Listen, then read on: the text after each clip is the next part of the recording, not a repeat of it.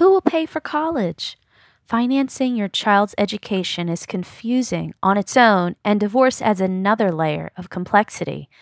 Learn how divorce affects financial aid, costly mistakes to avoid, and what you need in your divorce settlement agreement to make college affordable. Listen to hear how colleges calculate what you're expected to pay, when 529 plans are helpful, what types of financial aid are available, and how to structure your divorce agreement to pay less for college. I'm Sharon Pastore, and this is the Healthy Divorce Podcast. You're listening to the Healthy Divorce Podcast. Join us as we help you navigate your divorce without going broke, relationships in ruin, or ending up in court. You'll get into financial and emotional shape, make sense of the legal process, get strong enough to negotiate for yourself, be a mindful parent, stay amicable with your spouse so you can get a fresh start.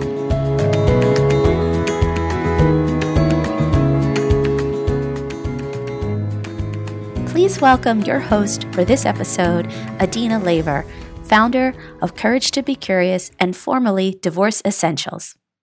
So today's call is on paying for college after divorce and who's going to pay for college, how are we going to finance it, and my experience is no matter what the age of the children are, whether they're newborns or they're, 15, 16 years old, it's still an important question for parents they really think about. So we're excited that you're on today, and we're really going to help to give you information that will be useful in this process for you. And I'm thrilled to introduce our guest today, Judy Skiacki, who is a certified college planning specialist and retirement income certified professional.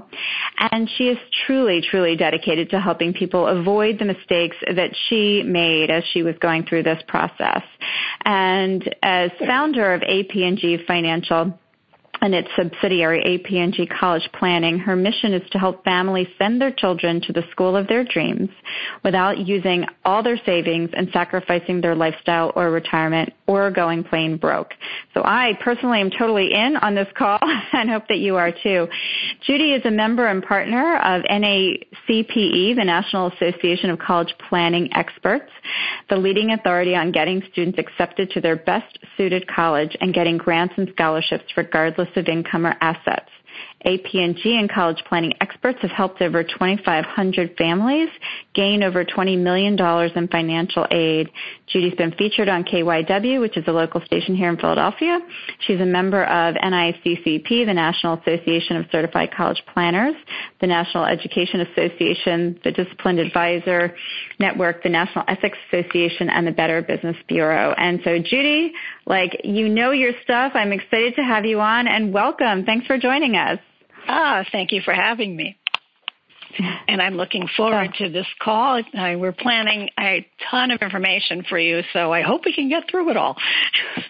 I know. So if I hope everyone's got their 50 minutes really set aside, or 45 minutes now, because Judy has so much information.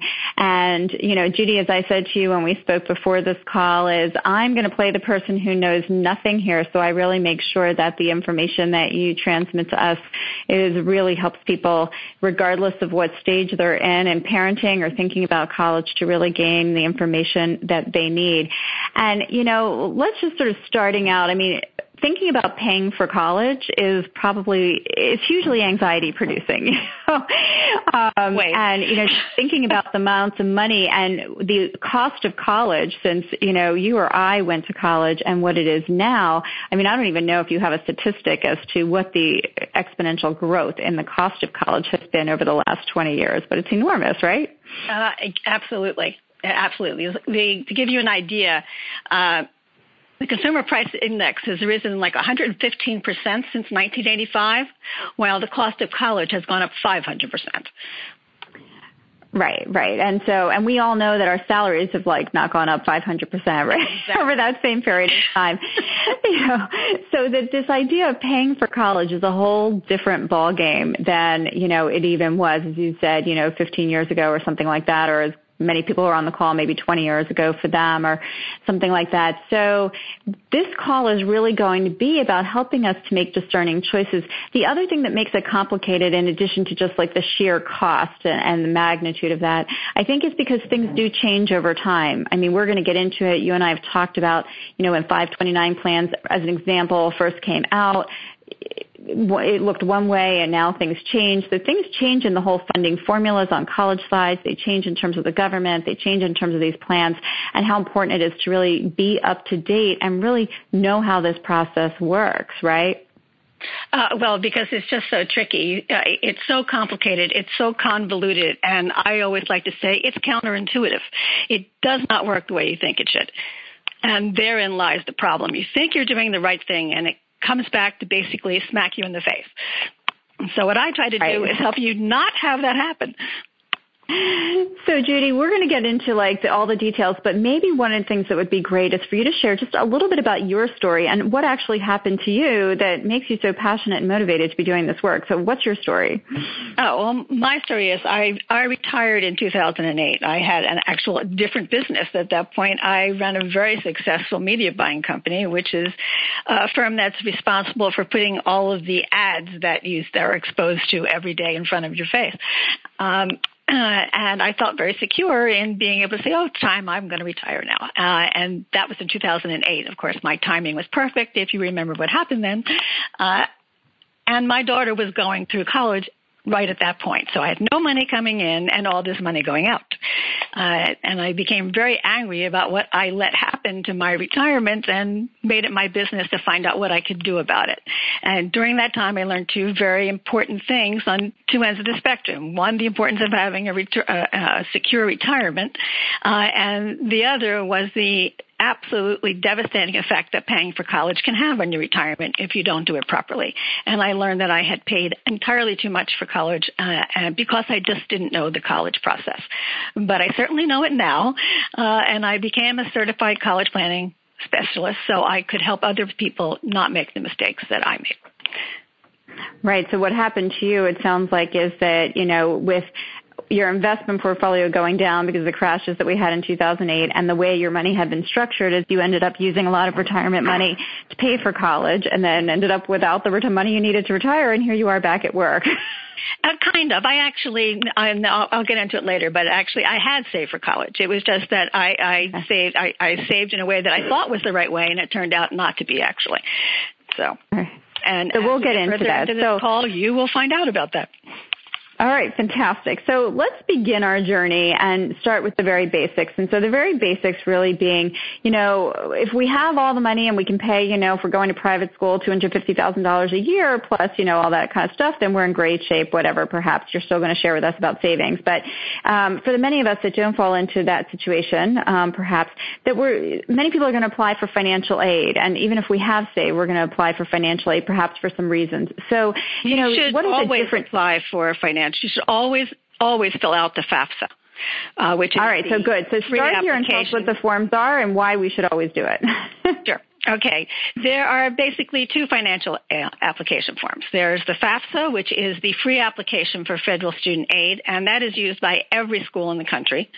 And then there is the CSS profile, which is also required by about 300 of mostly private schools, including all of the elite schools that you think of as the Ivies, and schools like Stanford, Northwestern, Amherst, things of that nature. The important thing when you're divorced is knowing how to fill them out, because they're difficult to fill out in any case because they can be tricky. And when you add divorce into the mix, it becomes a minefield if you don't know what you're doing. And that's the reason for this call. That's the reason for this call. So tell us, before we talk, and then we're going to go directly into, if we are considering divorce or we are divorced, how we're going to fill these out. But when you say everybody should be filling out the FAFSA, so why is that? Why should everybody, regardless, be filling out the FAFSA? Well, for one, the FAFSA is the form that determines the federal aid for which you will be eligible.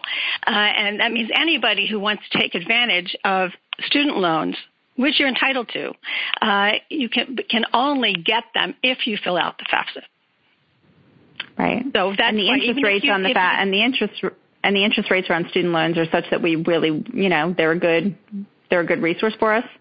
Yes, they're good loans, and they're much lower than most other loans anywhere, and then they're deferred, so that you don't even have to start paying them until after the student graduates college.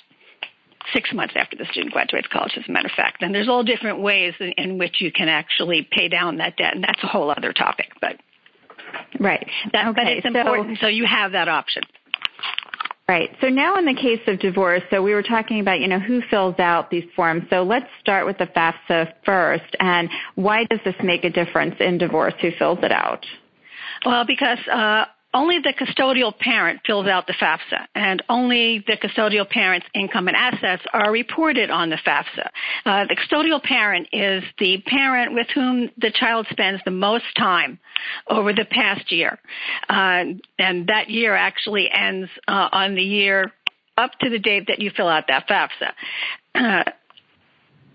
I always say that there's no such thing as a 50-50 custody, because there's 365 days in the year, and there's going to be one parent with whom the child spends more time than the other. But if you really want to take the 50-50 custody stand and you really think that you have it even split, the deciding factor will be who paid the most financial support, which may not be the best choice, because the lower income earner is eligible for more financial than the higher income earner. And usually the one who gives higher financial support is the higher income earner. If you are a 50-50, if parents who have 50-50 custody actually have the option to decide who will be the custodial parent. Right. So in what you're describing to us is that as we go and we sit and we're working out our parenting agreement and our custody agreement, and we're keeping college in mind here, is that because there's federal financial aid available, because it's a great loan to have, if there's going to be loans for college, right, it's a great loan to have, that we would want to be strategic in thinking about who becomes the custodial parent for the sake of completing the applications. And so the person who has the lower income may really be. And then, there's all kinds of ways. We're not going to go into the legalities of that because that's really for the attorneys or the mediators. But, in how different ways that income can appear in an agreement and things like that. But certainly this key factor that you've said is that the lower the income of the person completing the application, the greater the eligibility for the financial aid award through FAFSA. And so that would be something we would really want to be mindful about. Or the CSS profile also. Okay, or the CSS profile. So, and that there really is a choice. And, one of the things I just want to raise, because I know it can be emotionally tied in, is who has, and custody has legal custody and then custodial custody, right? So, who has legal custody, oftentimes it's both parents. One may have a primary, as you're saying, custody when it comes to the day-to-day. But when we're considering college, this is like we're trying to think separately. So for 50-50, it's not like I'm giving some advantage in terms of my time with my child if I give you the primary custody for the sake of the application. So we're really thinking about how do we situate ourselves best for this system, that we shouldn't get caught up in the emotional part of, wait a second, should I be saying that you have primary custody or you have more, right, or things like that in terms of the emotionality. The custodial parent in terms of financial forms, it's not the same thing as legal custody. So you don't have to fear that you're giving up legal custody by not being a custodial parent. Right. And so, we're giving language here to things that whether people are going through mediation or they're having attorneys or whatever it is, they're thinking about it, that, you have the language to really think about, who does it make sense for the purposes of college planning to identify as custodial parent. So, then when we come down, there are some real distinctions. You said both the CSS and the FAFSA, consider who the custodial parent is first and what their income levels. But there are some real differences in these applications as well. So in terms of the FAFSA, it does not consider certain kinds of things that the CSS does. So how do these two applications differ? Okay, on the FAFSA, you do not report the income or the assets of the non-custodial parent. But any child support or alimony that you receive must be reported on the FAFSA. And you can't, I mean, it is actually even possible to actually change custodial parent from year to year, but be very careful. You may need to prove it. It's a red flag. It may come into play if one of the parents remarries, because if one of the parents remarries, and that's the custodial parent, the step parent's income and assets will be counted, and they'll be counted even if there's a prenup. FAFSA does not care whether or not you have a prenup. If you remarry and you are the custodial parent, your new husband's or wife's income and assets get counted. On the CSS profile, which is administered by the College Board and not the federal government, it's financially much more invasive. There are more questions asked, and it's not standardized form. They can interpret information differently. On the FAFSA, anything that is given on the FAFSA will be treated the same way by every school that uses the FAFSA and that only uses the FAFSA. The CSS profile is very different because the schools are not standardized in that way. Well, for example, the CSS profile will normally ask for information on both parents. And if both parents are remarried, they can even ask for information on all four parents. When filling out the profile online, your marital status is going to may trigger a non-custodial parent form. And when that happens,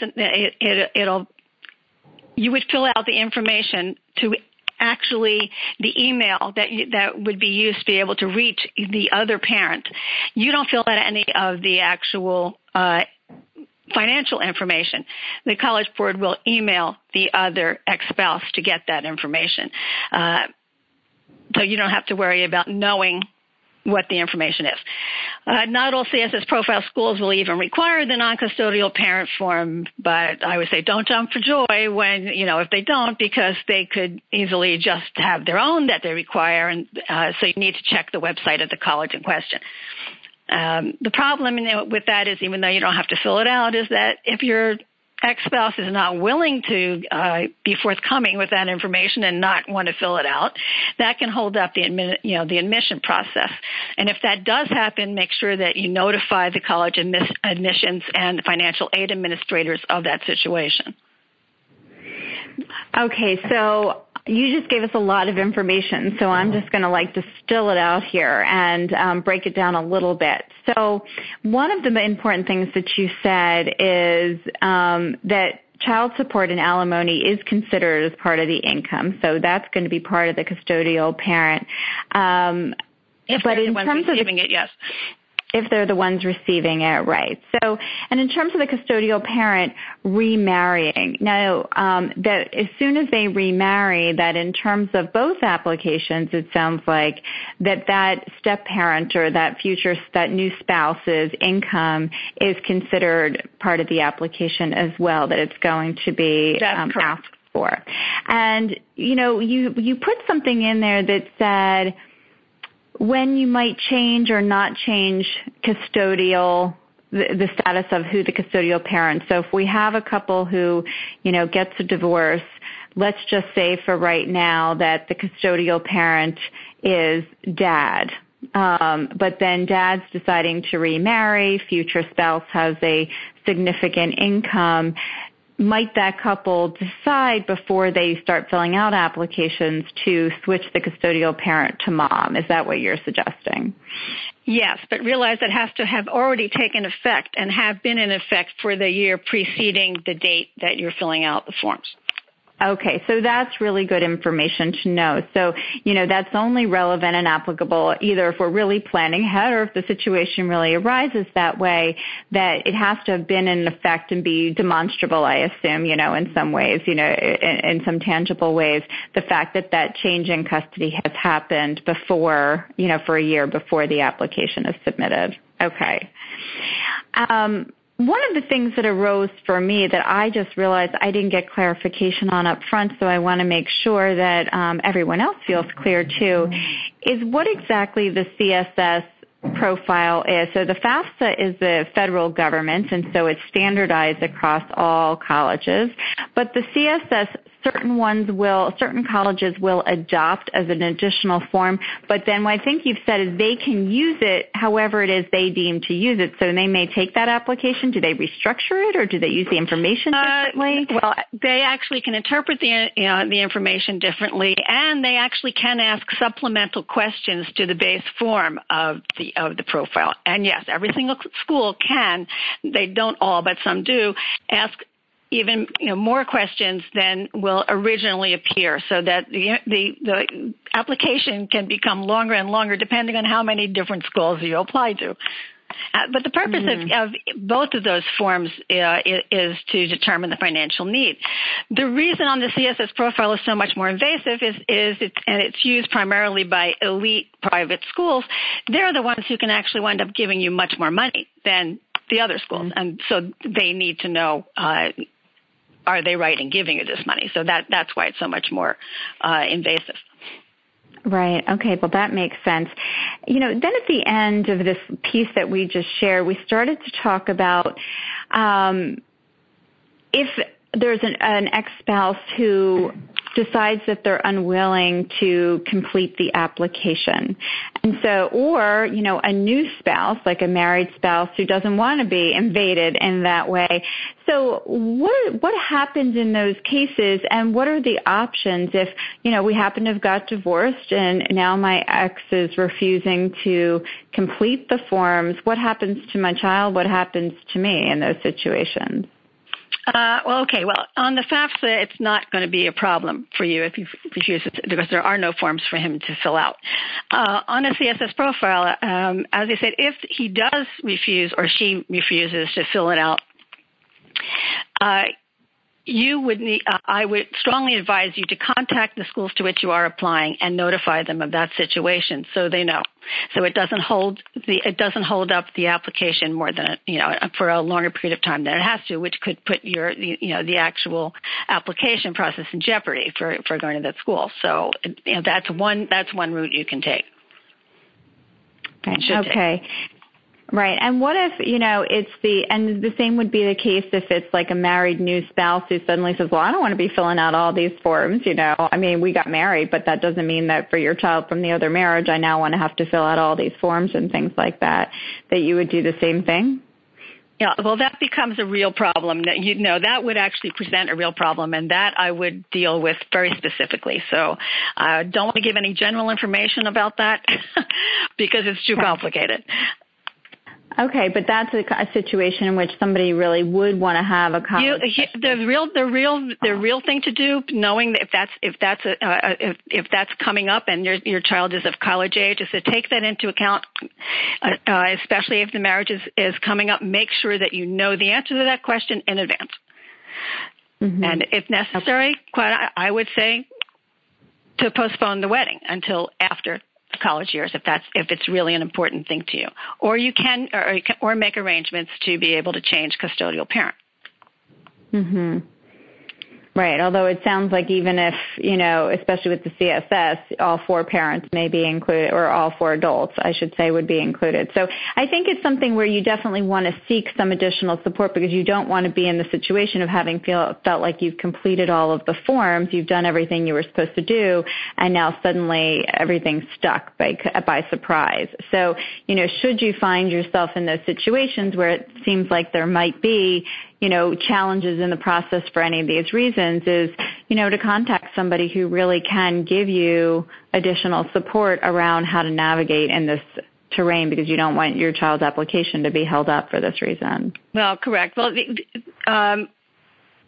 colleges will and can actually access your tax returns. So the information if the information is going to be on the tax returns, they're going to have access to it anyway. Okay. So I think we're going to move now, like that we've clarified this piece, is how the financial information is actually interpreted. So, what kinds of stuff is collected and how is it interpreted by people on the other side? So walk us through this, Judy. Okay. the treatment of financial information, as we mentioned before, is a standardized thing on the FAFSA. So it's not a question. They're fairly straightforward questions. Your only problem is knowing how to answer them, because you can put information that is not required and that can really really mess up the financial aid to which you actually are eligible. So it's just knowing how to fill out the forms correctly. The difference is what types of questions are asked on the CSS profile as compared to the FAFSA. And they will go. The CSS profile will go into much greater detail on the types of questions. For instance, your residential home is not listed on the FAFSA. It's not considered, but it is on the CSS profile. And there are other things along those lines that will be considered by one system of financial aid for an application form and not the other. Right, and so ultimately what they're doing is they're taking all this information here to try to put together a determination as to what you can afford to pay, which is something, the expected family contribution that you would be able to make toward this college so that they can determine, well, if this is how much you can be expected to pay, then here's how much you may become eligible for, right? Exactly. Exactly. In other words, it's really based on a simple formula that goes like this. It's the cost of college. It's the cost of attendance of that college, which includes your tuition, your books, your fees. What a college may actually say is personal expense of the student, which I will tell you is always underestimated. Anyway, all of that is included. So it's the cost of that minus your expected family contribution, which is determined by how the different methodologies assess what you can actually afford to pay for college, and it's based on taking your income and assets and putting a weight against them. Basically, it's kind of like a tax, if you want to look at it that way. Your income is taxed at one rate, your investments are taxed at a different rate. A student's income and assets are assessed at a much higher rate than the parents, and in the case of assets, a much higher rate. So you need to know what's considered students' assets compared to what's considered parents' assets, so that you can actually know or what you should do in terms of being able to position yourself better. And here that brings up one point in terms of how one form will interpret a financial asset compared to a different, to one from the other, the CSS profile compared to the FAFSA. Okay, for instance,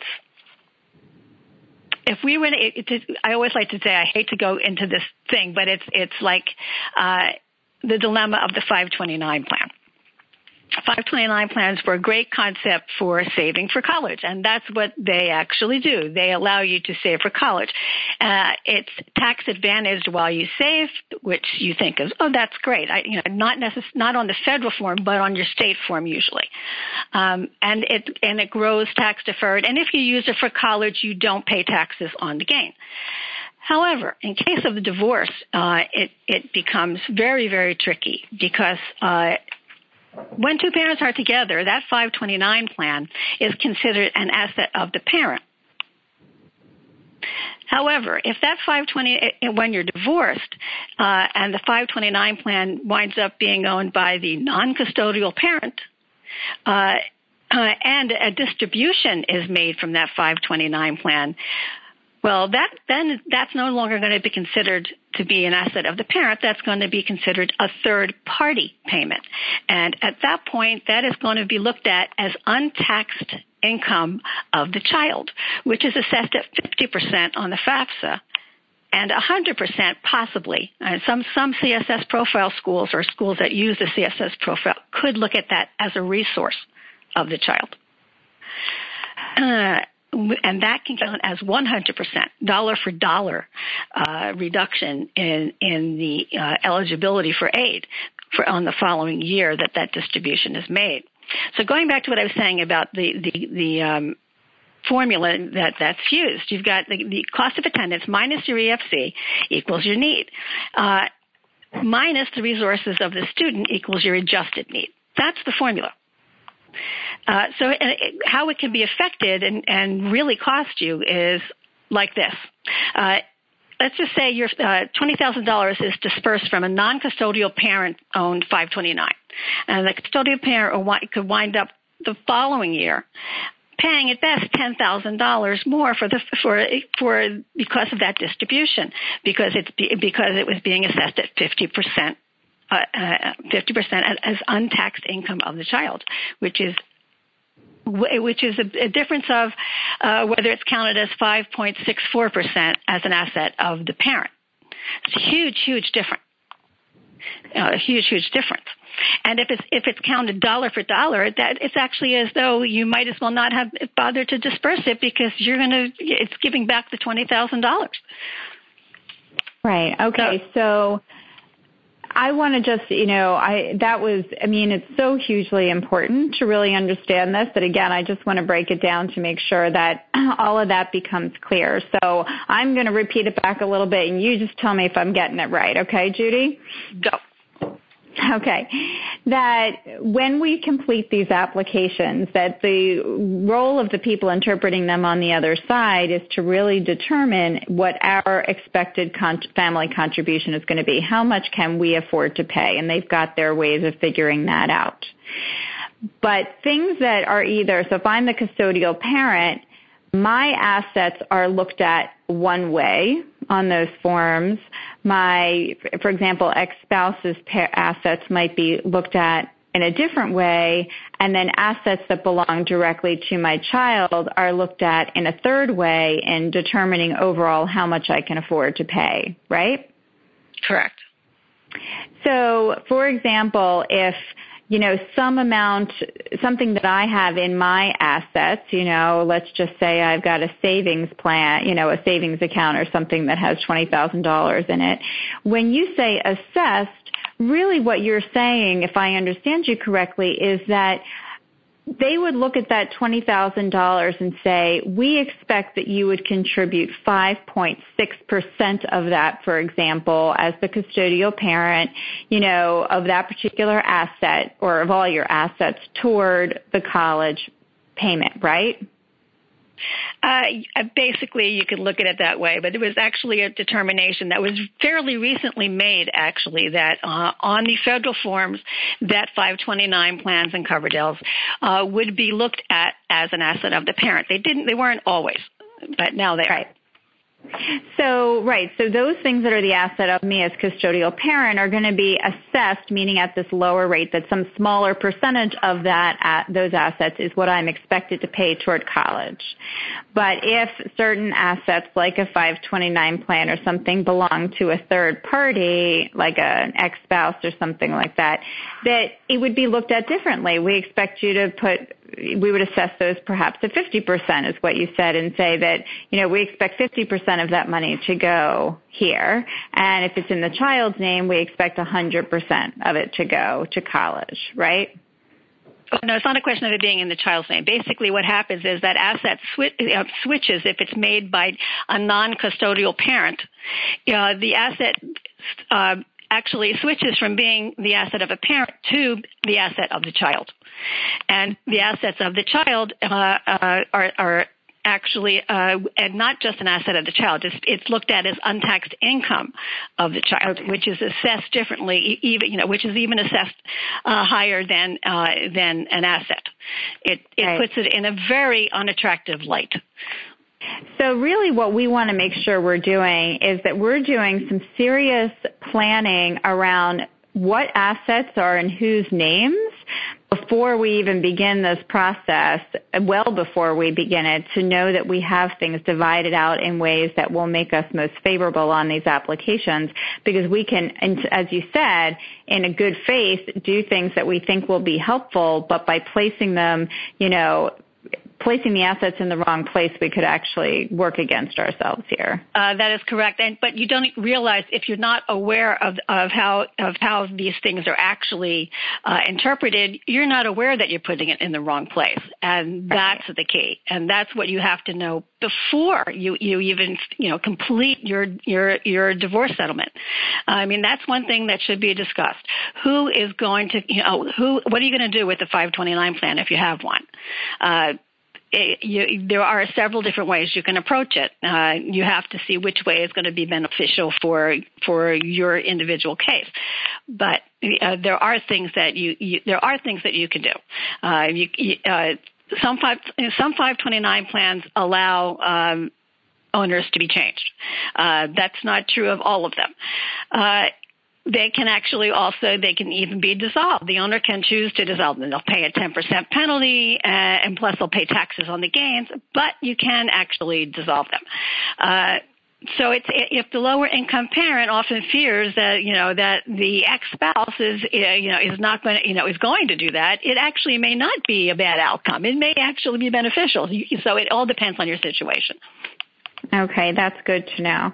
So let's go now into the part. So we're actually in a divorce settlement process, whether we're with mediators or attorneys or whatever we're doing. And some states, you've indicated to me, require that there be a college plan in there, a college funding plan in the divorce agreement. Pennsylvania is not one of those, so there's actually no requirement in Pennsylvania for a parent to pay for a child to go to college, and that's true in many other states as well. So, from a college funding standpoint and the way the colleges look at it, what makes sense to include either, voluntarily in a divorce settlement process? What doesn't it make sense? Because most parents I know, one of the first questions I get is, how can I force the other partner to pay for college or to include college in the settlement agreement? And from what you've told me, that may not even be what we most want to have happen right here. So, tell us about that. I always think it's a good idea to have a college support agreement, but if at all possible, do not include it as part of the divorce decree or the child support agreement. And that's because colleges can actually can demand to look at your divorce decree to determine the real ability for you to be able to pay for college. They look for those things. So in New Jersey, you may not have that option because in New Jersey, parents are actually required to pay for college. So the ability to actually separate that out from the agreement, you may not have a choice in that matter. But in Pennsylvania, you do. So what is a college support agreement that is not included? Like what type of an agreement? Is that a contract? How is that created? Yeah, it's another contract, and you would spell out in it. You would spell out the terms that of who's responsible for what in terms of paying for college. Define every single term in there and specify it and make everything as specific as possible. So that you know who's responsible for what and for how long. Okay, and so that's an agreement that parents can make, or if I'm, want to push for something, that I push to have that separate agreement, and that becomes enforceable under, other contract law, but not under the divorce decree. Correct. Okay, and the reason if a couple wanted to create one of these agreements, would they do that through their divorce attorneys or mediators, or would they do that through some other professional? No, I would usually a divorce attorney will be able to actually tell you that. And yes, the divorce attorney could easily do that if he's an attorney. Contract would be binding anyway. But yes, I mean, you don't need a separate person for that. And it's best to actually be able to actually take all of this into account during the divorce process, so that you can have this all settled, and spelled out in one process. So as we talk about all of this, so I'm going to play like in my head. So you're telling me, right, fill out these forms. I want my income and my assets actually to appear in a certain way to make me eligible for the most amount of money that I can get, both through the CSS and the FAFSA. So through the school and through the government. And I'm still really worried, like, oh my gosh, what if I get all of this money? Let's just say we do things smartly and we get this money, but we have all these loans. Because I know that there are people, you know, a little like me too, who can just get anxious about having all these loans that are out there. But from a financial standpoint, it may not be the worst thing. So now that we've kind of like gone through a lot of this, like take us back, like what's the reason that we really do want to pursue this, that we maybe shouldn't be scared of these loans, and how this plays into our overall financial picture? Well, one, it also can be a philosophical question in terms of do you feel better about having your child have skin in the game in terms of knowing that he actually has to pay for going through college? Will it, what will be the effect on your child? Will it make him more conscientious and want to be able to actually get that degree in a timely manner? And actually, there are studies that have shown that actually plays a part. So that's just one thing. The fact that the loans are deferred gives you a chance to be able to develop a plan for being able to pay them off even. You have time to be able to do something in that process. You've got 4 years. So it's something that can actually help you be able to develop a plan to pay for it. You don't have to worry about paying for it all at once. And as you said, there's a lower interest rate on them than there are on other loans, so that if we were going to have to take out loans, or if we would even consider taking money out of retirement to pay, that overall in the long-term picture, the better financial decision would be to go with the lower rated loans. Yes, but every decision, every situation is different. You basically have to look at every case individually and see what the best approach is. If you are able to if you're able to just pay it off, that's not necessarily the best thing to even do, because that's money that's just gone. What can you do to best save for your retirement at the same time? It's all one continuum. So that's what you have to look at. How to be able to not just pay for college, but save for your retirement at the same time.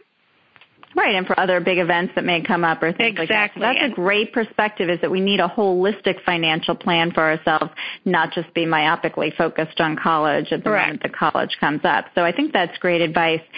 So one other thing I just want to ask you about, because we have a few minutes left here, is that we've heard a huge amount of information from you about paying for college.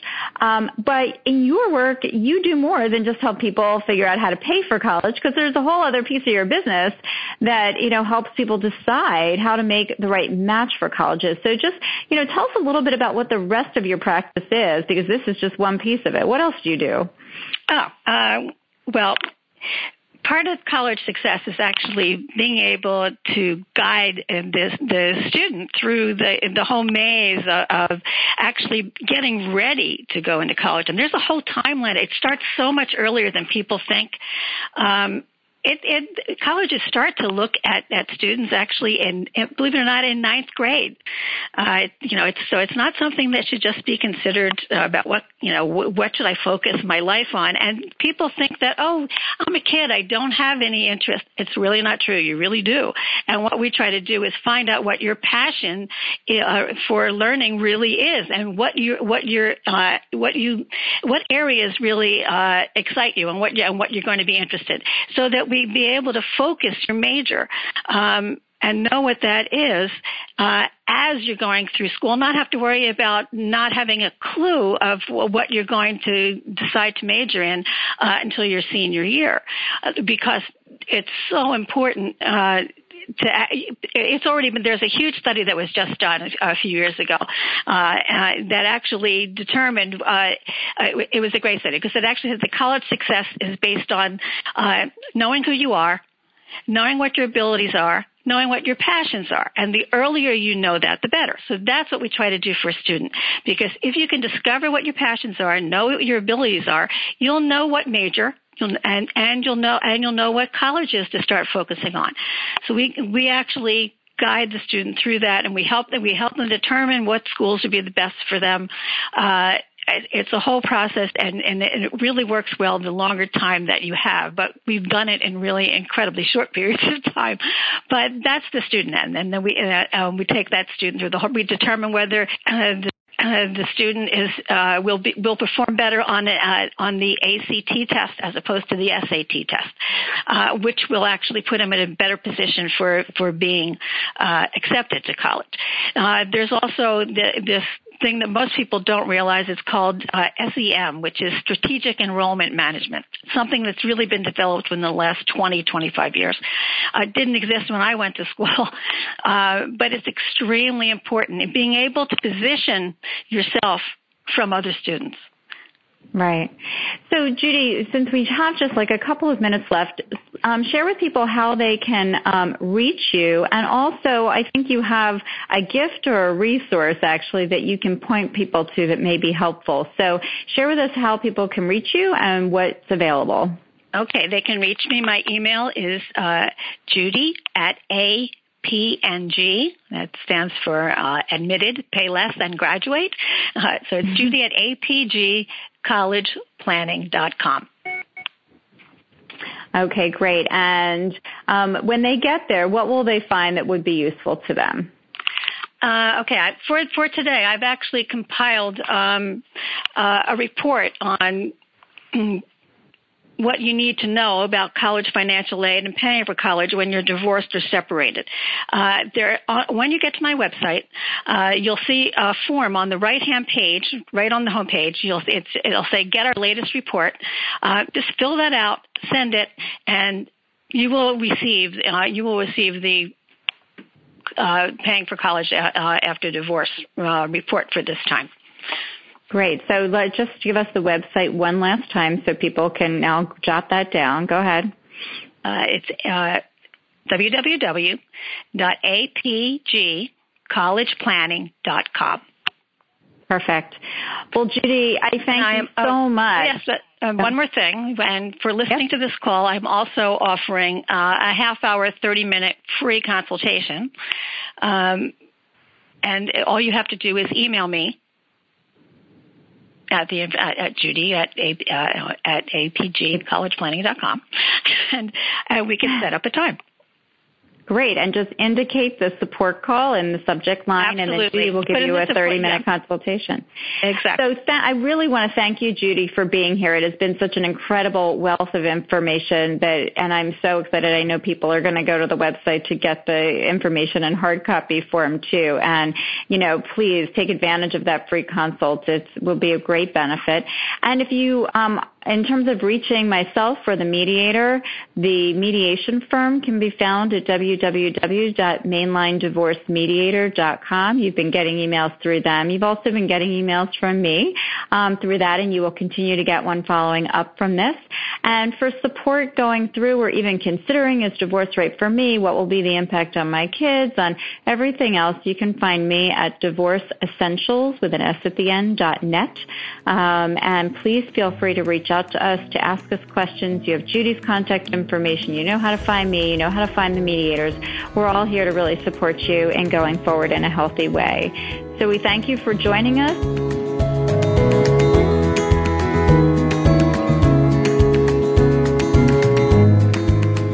We hope you enjoyed this episode of the Healthy Divorce Podcast. We'd love to hear from you.